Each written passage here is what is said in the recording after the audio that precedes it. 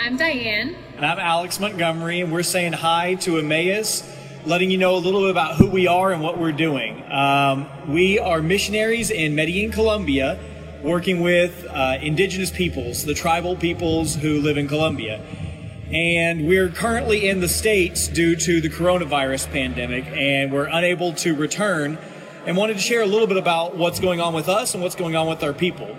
So we're waiting to hear a final word on when we'll be able to go back to Colombia and return to work with our people. And our people are still under quarantine in Colombia. They're in a much stricter quarantine situation where most of the people can't go out of their houses. Some people have returned to work, but their definition of essential business is a little stricter than what it is in the States. And so many of our friends are without work, without income right now. So we're thankful that our teammates are still in Medellin working with these indigenous peoples and are able to call them on the phone and especially to provide some food relief. So they're working with some other partners to provide meals, groceries for our indigenous friends, passing them out once a week and helping minister to them and provide some hope during this difficult time. So if you would pray with us that we'd be able to return to Colombia soon. Pray for our friends who are new believers, who are growing, who are learning about Jesus maybe for the first time, that they would see the love of God in our teammates, in the messages that we're able to send via audio, sharing a little bit of the Bible with them, sharing a word of encouragement with them, and sharing with them that God does have a plan and that He is the one that we all need during this time of instability, of uncertainty about what's going on in the physical world. So pray that they would see the love of Christ in us, in our teammates, and that we'd be able to go and share that love face to face very soon. Thank you, Emmaus. Thank you. Bye. All right, good morning again, Emmaus. Thank you for connecting like this and the chance to sing together, the chance to watch these videos. Right now, if you would, take your Bible and open to Ephesians chapter 1. Ephesians chapter 1 is where we're going to be this morning as we continue our study about who is God. And so, kids, if you have a Bible in front of you and you need some help finding where the book of Ephesians is right in that middle of the collection of Paul's letters in the New Testament, so you're getting toward the end of your Bible. And we're going to be looking in Ephesians chapter 1 this morning, and really we're going to tie it together with chapter 1 and chapter 3 of Ephesians, talking about who God is and what it means to worship Him, what it means to praise Him and pray to Him, and what that looks like in our lives. As we get started this morning, a couple of notes. First thing I'd let you know is if you would like to receive those prayer updates regarding the ministry that's happening in Colombia, if you just reach out to me, send me an email, owen@emmausokc.org. I'll get you connected with that family if you are committed to praying with them and for them and the things that are happening. Jim and I will help you make that connection so you can get added to their missionary prayer email list and be aware of what's going on. Let me also remind you, it looks like the weather is going to hold out at least for a little while today. And so this afternoon at 2 o'clock, anytime between 2 o'clock and 5 o'clock, we're going to have a prayer walk here at the church facility again. And so you can come up here. Different prayer guide from last week, so don't feel like, oh, I came last week, I don't need to come this week. We have new prayer guide, new prayer prompts. We're going to take you around the property and give you a chance to pray about God's work in our church, about what's happening in the world around us. The people that came last week, I know many of you talked about how much you enjoyed getting to pray, which was very important, but also just getting to see one another and encourage one another. So let me also remind you that if the weather doesn't hold out, or you don't feel like you can walk around the property, just the walking around process would be too much because of physical health, you can drive around and pray. We have in the prayer booklet guides for, hey, this is where we want you to drive, stop, pray about this. So don't let walking or bad weather stop you from coming up. We'd love for you to come and be a part of that. Also, next Sunday morning, we are going to begin to regather in person here on Sunday morning. Let me say up front, and we're going to say this several times throughout the week and the best we can, If you don't feel comfortable coming, or especially if you are sick or in a vulnerable situation or have been exposed to someone recently who's had the coronavirus, we encourage you to stay at home. We're going to continue to live stream our service just as we have in the past. We're going to live stream what will be our 9 a.m. worship gathering. And so we'll be in here at 9 a.m. If you want to come at 9 a.m. to the building, we're going to have procedures set up that you can come and be a part of what's happening here at the building. But if you're going to be at home, we're going to live stream 9 a.m. If you're not ready to watch at 9 a.m., the beauty of YouTube and Facebook is that as soon as that live worship gathering ends, 10:05, 10:10, that video will be immediately available. So don't feel like, I missed the 9 a.m. video, I can't watch the service. You're going to be able to access it. But then we're also going to have a second in-person gathering at 10:45. What that's going to do is give us time to clean, to get people out from the early service and in for the second service, and so you can come to the building next Sunday morning in person, come and see people and be able to worship together, gather together in that way, 9 a.m. or 10:45 a.m. next week. We'll send some more details. We want to be as clear as we can, and again, this is not an us versus them, those who came versus those who didn't come. We are in this together, Emmaus. We are in this together for the glory of God. And so we're going to focus on that, and we're going to talk about that this morning. Ephesians chapter 1. Ephesians chapter 1, this gets our attention right now. The goodness and greatness and love of our God and His work in our life, His work in our church. Let's talk about this. We're going to read verses 11 through 14. Pray, and then start back at the beginning of the chapter and work our way through. So let's do chapter 1, verse 11. Here we go. In Christ, we have obtained an inheritance, having been predestined according to the purpose of Him who works all things according to the counsel of His will, so that we who were the first to hope in Christ might be to the praise of His glory. In Him you also, when you heard the word of truth, the gospel of your salvation, and believed in Him, were sealed with the promised Holy Spirit, who is the guarantee of our inheritance until we acquire possession of it to the praise of His glory. Let's pray together as we start this morning. God, thank You for the joy of being able to sing about Your work in our lives, Your work in the world. God, thank You for what it means to gather together for prayer. God, thank You for people who are watching in their homes. Many people I know who are watching on vacation or trips, or they're just outside spending time with each other, but able to watch and be a part of this. God, I pray that this morning You would remind us why we praise You. You would remind us why we can call out to You in prayer. God, that as we move ahead as a church, that we move ahead for Your glory and Your glory alone. And God, this morning, remind us what that looks like. And we pray this in Jesus' name. Amen. So I don't know about at your house, but at our house, we really enjoy those Guinness Book of World Records. I remember as a little kid just poring over those Guinness Book of World Records, always fascinated by what records have been set, and you might even watch some of those Dude Perfect videos where they're setting random world records. I think that's an unspoken goal in our house, that somehow we would set some type of world record that would go in the Guinness Book of World Records. But those type of books, there's one record you may not be aware of, but I want to make you aware of this morning.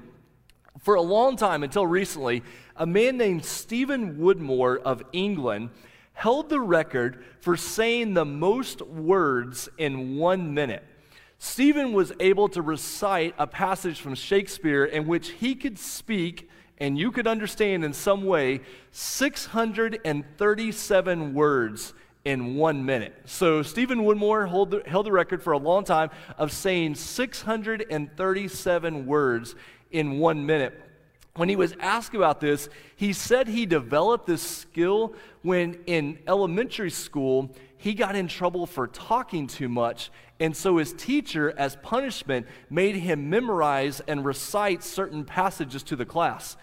Now, I'm not one to judge any teacher, because you guys who teach in classrooms have the most difficult job on the planet, but if your kid in class talks too much, why would you give him a punishment or an assignment to go and talk more? I don't understand that, but that's what Stephen's teacher did, and so he developed a skill that made him the world record holder for most words in the minute. 637 words in a minute sounds impressive, unless you have young children in your home, in which case you hear 637 words a minute all the time, so it's not that impressive. When we think about piling word upon word, there's another record that's pretty incredible.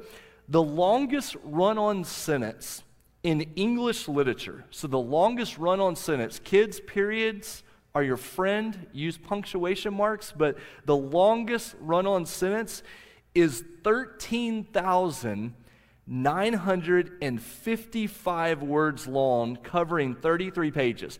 Almost 14,000 words in one sentence in Jonathan Coe's novel, The Rotters Club. That's incredible.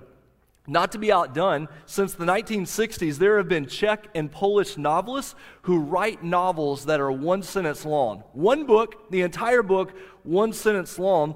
And above all of them, there's a French author who wrote a one-sentence novel that went for 517 pages. That's a run-on sentence. One novel, 517 pages long. Now, why talk about that? Because this morning, we're going to look at a pretty impressive run-on sentence. When you open your Bible and you open to the book of Ephesians, from Ephesians chapter 1, verse 3 to Ephesians chapter 1, verse 14, you're looking at one sentence. And the question we need to ask is, why does Paul overflow with words? Why does he use 202 words over all of these verses, one sentence long, to talk about who God is and how he works in our life? So we're going to talk about that. Look at verse 3. Ephesians chapter 1, verse 3. Let's get into these verses and look at what is one incredibly impressive run-on sentence. Verse 3. Blessed be the God and Father of our Lord Jesus Christ, who has blessed us in Christ with every spiritual blessing in the heavenly places. Now, what jumps out quickly, obviously, there is the threefold repetition of the word for blessing. This phrase that begins, blessed be, or some translations will start out, praise be to the God. This phrasing is what was a very common type of Jewish prayer, or Jewish prayer and praise to God. If you want to see another example of this in your Bible, you can actually find another example of this at the beginning of 1 Peter. So if you open up to 1 Peter and you look at chapter 1, you're going to find it beginning in very much the same way that Paul is beginning with this prayer and this praise to God, and this type of prayer that would begin, blessed be the God who blesses us with every spiritual blessing. That's obviously a key point here in the text.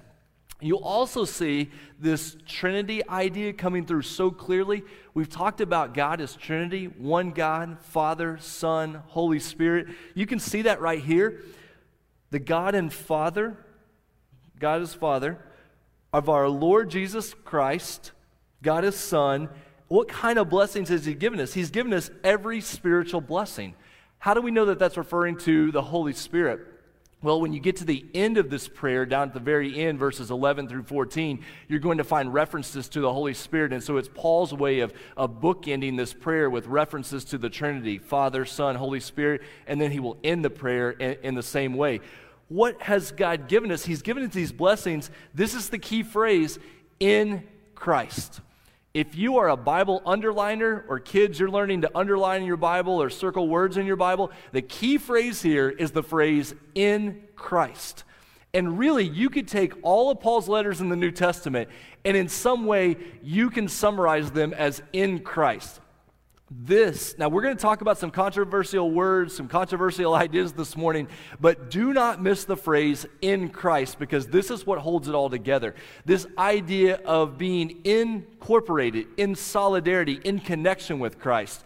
This is a phrase that it's really hard to explain, and I've struggled a little bit to even know kind of what wording to use to explain it to you. But just think about the fact that my hope is in Christ, that I am all in, that he is where I find my hope and my salvation and my confidence. It's really a phrase of security and stability. Where do I look for salvation? Where do I look for hope? I look in Christ. Now, this is helpful, especially if you're thinking about teenagers, college students. We know we celebrated our graduates last week. There's all these statistics about how kids will leave the church when they get their driver's license, or they'll leave the church when they graduate. Remember, if Jesus is just something you believe in, and the church is just a place that you go, you probably will leave at some point. But if your life is in Christ, if He is the core and the identity of who you are, and church is not a place you go, but it's a people that you participate in, belong to, it's part of your identity, you're not going to leave that, because that's where your stability and your hope is found. And so what we find here is all of these blessings that God has given us, He's given them to us in Christ. And what kind of blessings are they? They are spiritual blessings in the heavenly places. Meaning, the blessings that God gives us are not dependent on the circumstances of this world. They're not dependent on what we can touch and feel and hold on to, such that when we lose something, we've lost that blessing, because the blessings that God gives us are these spiritual blessings held in the heavenly places. This helps us when we look around the world and people will use #blessed in social media posts. And many times in the world, when people talk about, I've been blessed, it's something of this world. But Paul is reminding us here, we give praise to God because the blessings that He has given to us are blessings that are secure in the Holy Spirit. They're not dependent just on the conditions of this world. Now look what happens when you get into verse 4. What do we know? What's our response to this? Paul says that even as we receive these blessings, even as God chose us in Him, in Christ, before the foundation of the world, that we should be holy and blameless before Him. Now, here's where we start to get into some of the controversial language and some of the things that can cause confusion. What does it mean that we have been elected? What does it mean that we have been chosen before the foundation of the world?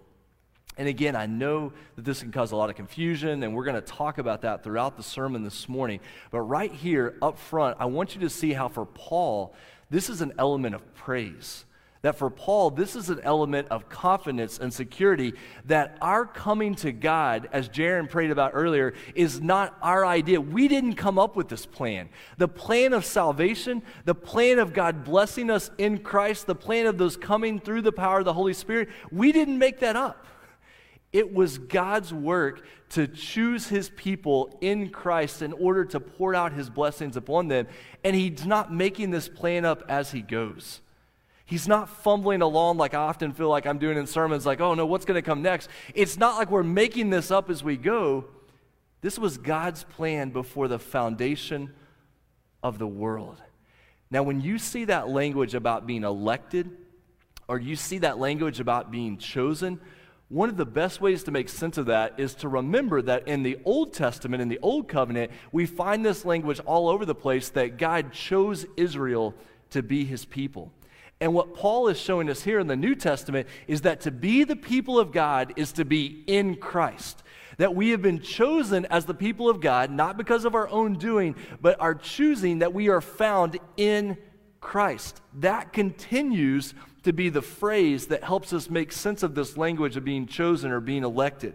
Look down in verse 5. If chosen wasn't controversial enough, here comes the word that really gets people riled up. Verse 5, in love, God predestined us for adoption as sons through Jesus Christ, according to the purpose of His will, to the praise of His glorious grace with which He has blessed us in the beloved. Now remember, I know you're seeing periods in your English copy of the Bible, but this is still just a continual run-on sentence as these phrases pile up. Here it says that God has predestined us. Now notice, you're going to see this word show up a couple of times in the passage, and both times it shows up in context that has to do with our family relationship with God, with being the children of God.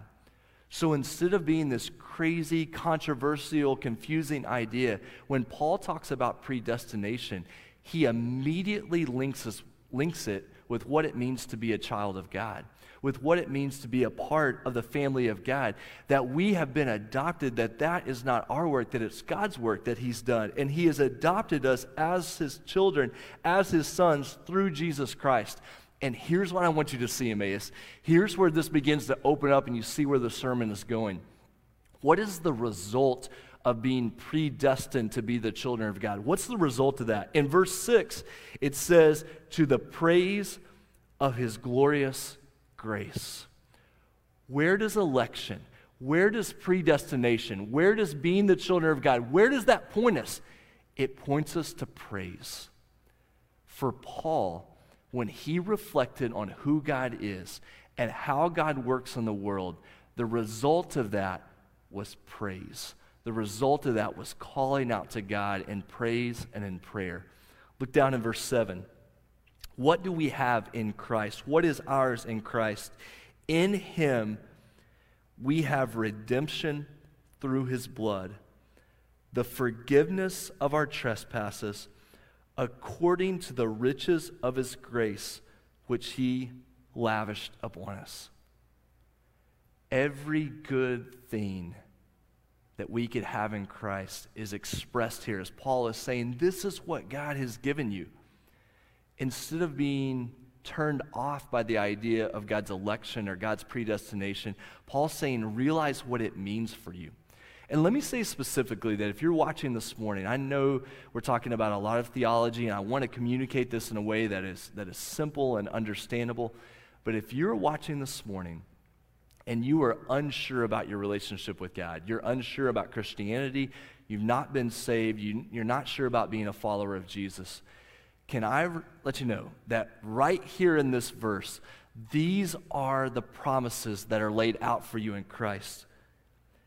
That we have been redeemed through his blood, that we have been purchased, that Christ was not forced to go to the cross, that he went to die in our place for us, that we have been forgiven of our trespasses, that you don't have to continue to make up for your past, that you could never make up for your past, that the goal of religion is not about getting your life together, it's about the fact that we have forgiveness, that we have been made clean, that we've been made new in Christ.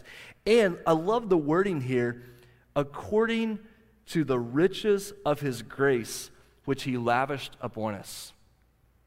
Now, unlike me, God is not the type of father who goes to the dollar bin at Target. Hey, guys, just go pick out something at the dollar bin. That'll be great. Like, I'm going to lavish. God lavishes his grace upon us. To understand who God is to understand a father who overflows with love and goodness for his children. If we don't see God in that way, we don't understand really what Paul is giving praise for here. That God has given us more in Christ than we could ever deserve, than we could ever imagine. And he's poured it out through his Holy Spirit. And we're going to see the significance of that in a minute. And so I just want you to know, if you've been turned off by religion, if you are uncertain about what it means to be a follower of Christ, understand here that the God who created you desires to be your father who pours out every good gift that you could ever need into your life, and that is found in Christ. And what it means is we turn to him and say, I need that. I trust you. God, would you do that in my life? Would you give your grace and your forgiveness and your redemption to me in a way that I could never deserve? Look down in verse 9. That in God's wisdom and insight, that he has made known to us the mystery of his will according to his purpose, which he set forth in Christ, as a plan for the fullness of time to unite all things in him, things in heaven and things on earth. All of those phrases there are piled together to let us know that when you think about history and when you think about the universe, all of that is focused toward Christ. Christ is the summary, and Christ is the goal of all that exists. That if you wonder, man, where are things going? Like, we live in a messed up world. We live in a messed up time. Where is everything going? Paul reminds us here, you can praise God because everything is going toward the end that he has purposed. And everything is going to be summed up and fulfilled in Christ. And so if you're looking for stability, if you're looking for where this is all headed, it is headed to a finish line, I should say, that is found in Christ. And that finish line is actually eternity, which is an inheritance that goes beyond anything we could ever imagine. Look in verse 11. It flows over into verse 11. In him we have obtained an inheritance. Again, watch this word show up here. Having been predestined according to the purpose of him who works all things according to the counsel of his will. Let's go on to verse 12 here as well. So that we who are the first to hope in Christ might be to the praise of his glory. Again, you see predestined, and it's used in the context that has to do with our inheritance. That we have been predestined in Christ for an inheritance that we could never deserve. It's not ours to give. An inheritance is something that is passed on because we're a part of a particular family. In this case, it's a part of being the family of God. With what result? Verse 12, that we who are the first to hope in Christ, there's our response to what God's done in Christ, that we put our hope in him, might be to the praise of his glory. When you think about what God has done for you in Christ, when you think about eternity and the inheritance that lies before us as the people of God, what's the result of that? It's praise. It's that we overflow with praise to this God who has done these things. Look in verse 13. In him you also, when you heard the word of truth, hear the human side of this, hear the human responsibility, our response to God's work. When you heard the word of truth, the good news of salvation, and believed in him, put your faith in him, you were sealed with the promised Holy Spirit. Here's the Holy Spirit making another appearance about how God is working among his people. It says that you were sealed. This is a word that also has to do with being marked. It can even have the idea of being branded. It's about ownership. It's about identity. It's about our security that, hey, we have been marked off as the people of God. Not because you wear a Christian t-shirt, or because you attend church, or because you wear a cross around your neck, or because you follow the Emmaus Facebook page. None of those things. We have been marked off as the people of God because of the Holy Spirit. The Holy Spirit who comes to live and reside and work in our lives at the moment of salvation. This is not something for people who are further along their faith. This is something that happened at the moment that you trusted in Jesus. And I don't know about your story, obviously, of watching in and knowing what's going on in your life, but a lot of people struggle with doubts about their salvation. They wonder, was I ever really saved? Do I know what it means to be saved? You lay awake at night saying, am I really ready to stand before the Lord? Do I know what it is to be a part of his family? The way that Scripture answers that question is the work of the Holy Spirit in your life is the mark, is the identifying factor that, yes, you're a part of the people of God. Look at verse 14. Because, why do we know this? Because the Holy Spirit is the guarantee of our inheritance, that coming inheritance, that eternal inheritance that we've talked about beyond death. He is the guarantee of that inheritance until the time that we acquire possession of it, to the praise of his glory. That word guarantee that shows up there is the word for down payment. The Holy Spirit at work in your life, the Holy Spirit at work in our church is God's guarantee, his down payment that this is not the end of the story. That yes, I'm at work in your life. Yes, I'm at work in this church. Yes, I'm at work in the world through the Holy Spirit as a sign to tell you that this is not all that there is to it, that there is so much more to come. And when we realize that, what does it result in? It results in the praise of his glory. So when we talk about election, when we talk about this God who adopts us into his family, that he didn't make up this plan, but he predestined this plan, what's the result of that? Where does that lead? We're going to talk about that for the rest of this time, because I think that if we can understand this question, if we can understand who God is and what that reality creates in our life, then it changes the way we think about church, it changes the way we think about Christianity, and we're going to go at it by tackling those words, election, chosen, predestination, because it's so easy to get sucked into two extremes on this. There are people who predestination and election, are everything to them. It defines everything about their lives, everything about their faith. It is the overwhelming factor in their life. And then there, on the other extreme, people who are very embarrassed by those concepts. Find those concepts hard to imagine when they read about them in the Bible. What's election and predestination doing in here? And we begin to run away from that. And both extremes are bad. We hold on to those as great gifts from God. It's the stability of our faith and our salvation, but neither do these conversations begin to overwhelm us. And let me see if I can explain it like this. Let me see if I can explain it using an illustration from back in the 1700s. So here's the illustration. This illustration is used in a book that one of my friends from New Orleans has written recently, an incredible book. Highly recommend it to you. But a part of this book, he tells the story of George Whitefield and John Wesley. So in 1733, George Whitefield went to Oxford University in the UK to study. And when Whitefield got to Oxford in 1733, he was invited by a man named Charles Wesley to be a part of a religious group, a religious club that was meeting there on campus.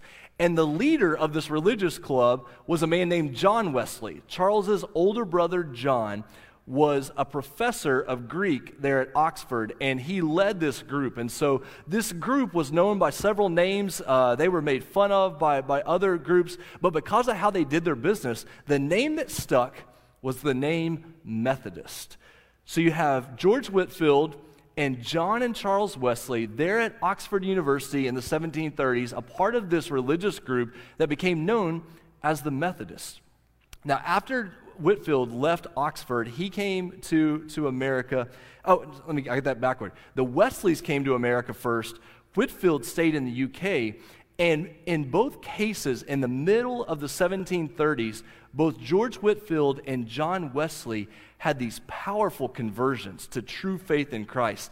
They realized that they had never truly experienced salvation. They had never experienced the power of the Holy Spirit. They had these conversions, and they began to preach these incredible revivals.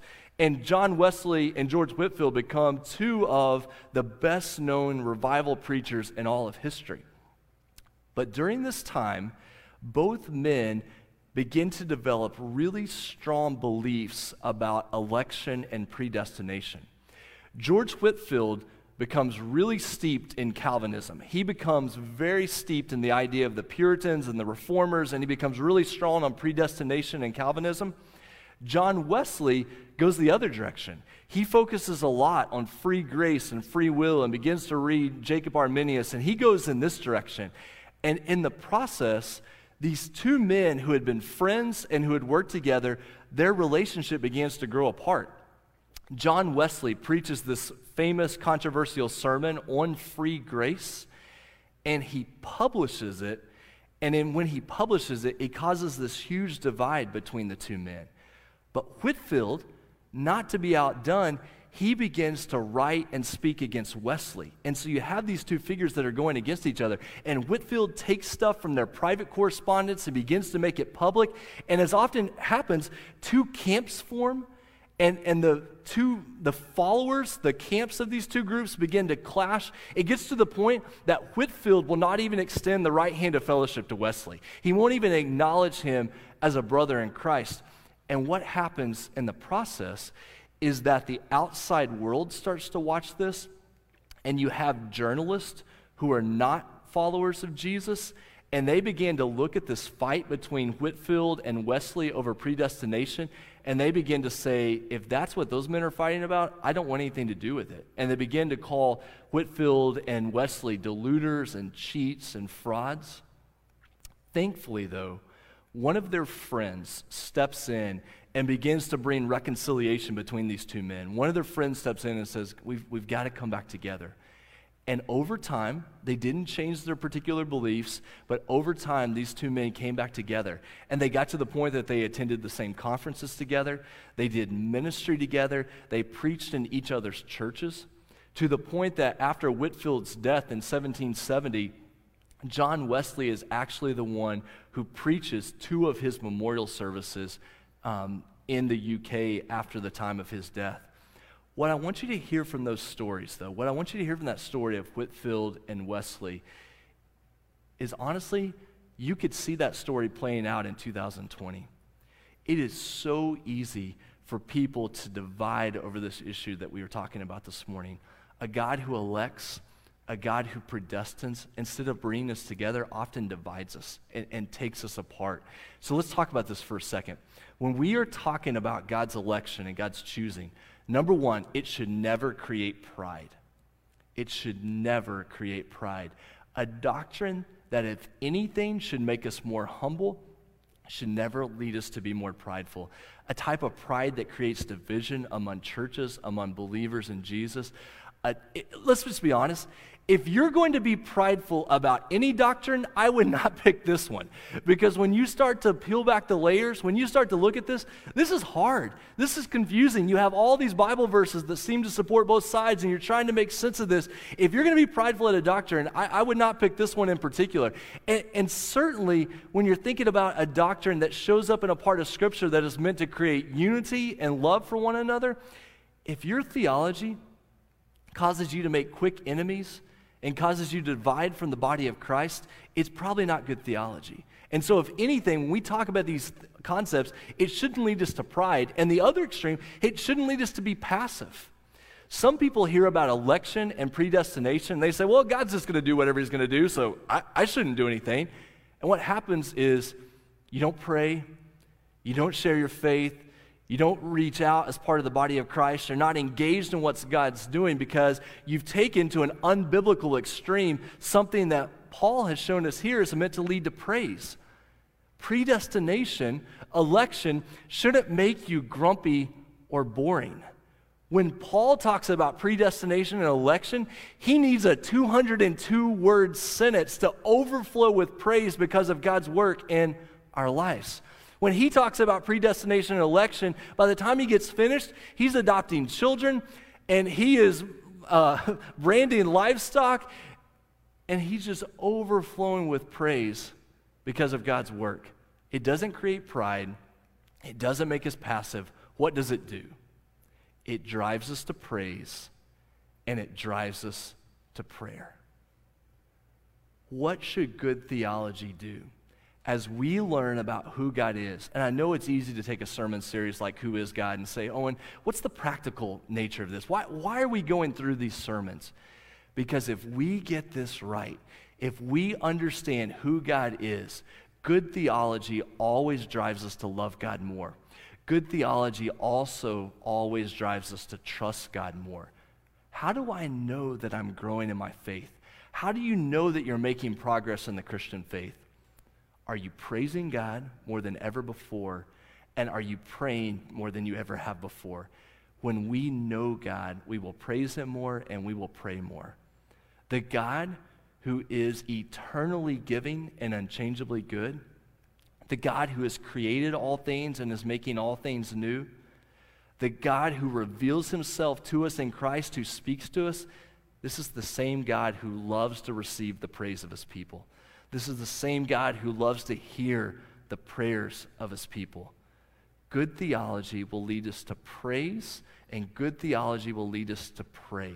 Now let's think about this for a minute. I want to kind of unpack praise and prayer using two phrases that Jesus uses when he talks about worship of God. And these two phrases are in spirit and in truth. If we do this well, Emmaus, what does it look like for us to praise God? What does it look like for us to pray to God?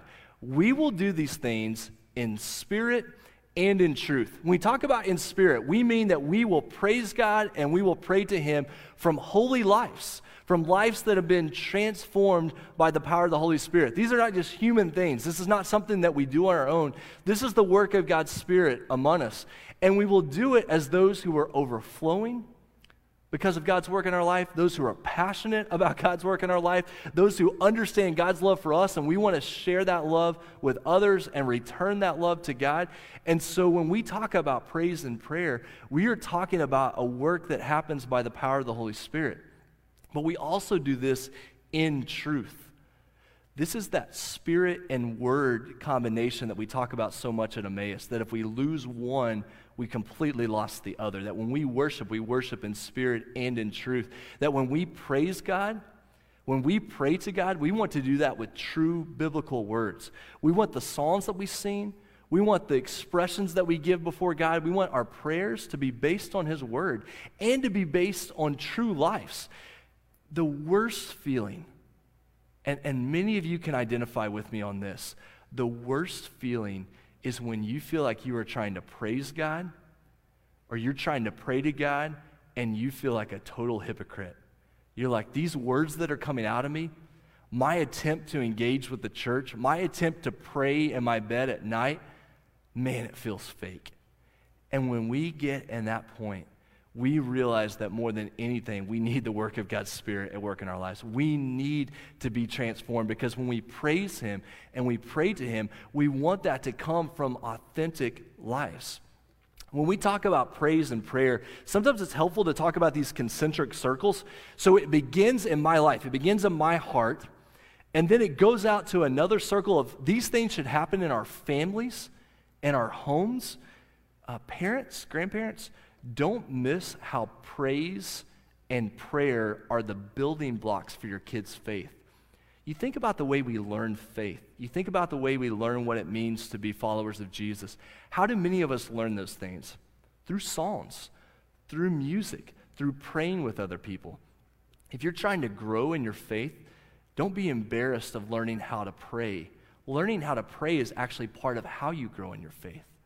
So many people were like, I don't want to pray. I feel awkward. Who doesn't? We're praying to the God of the universe. It takes time to grow into those things.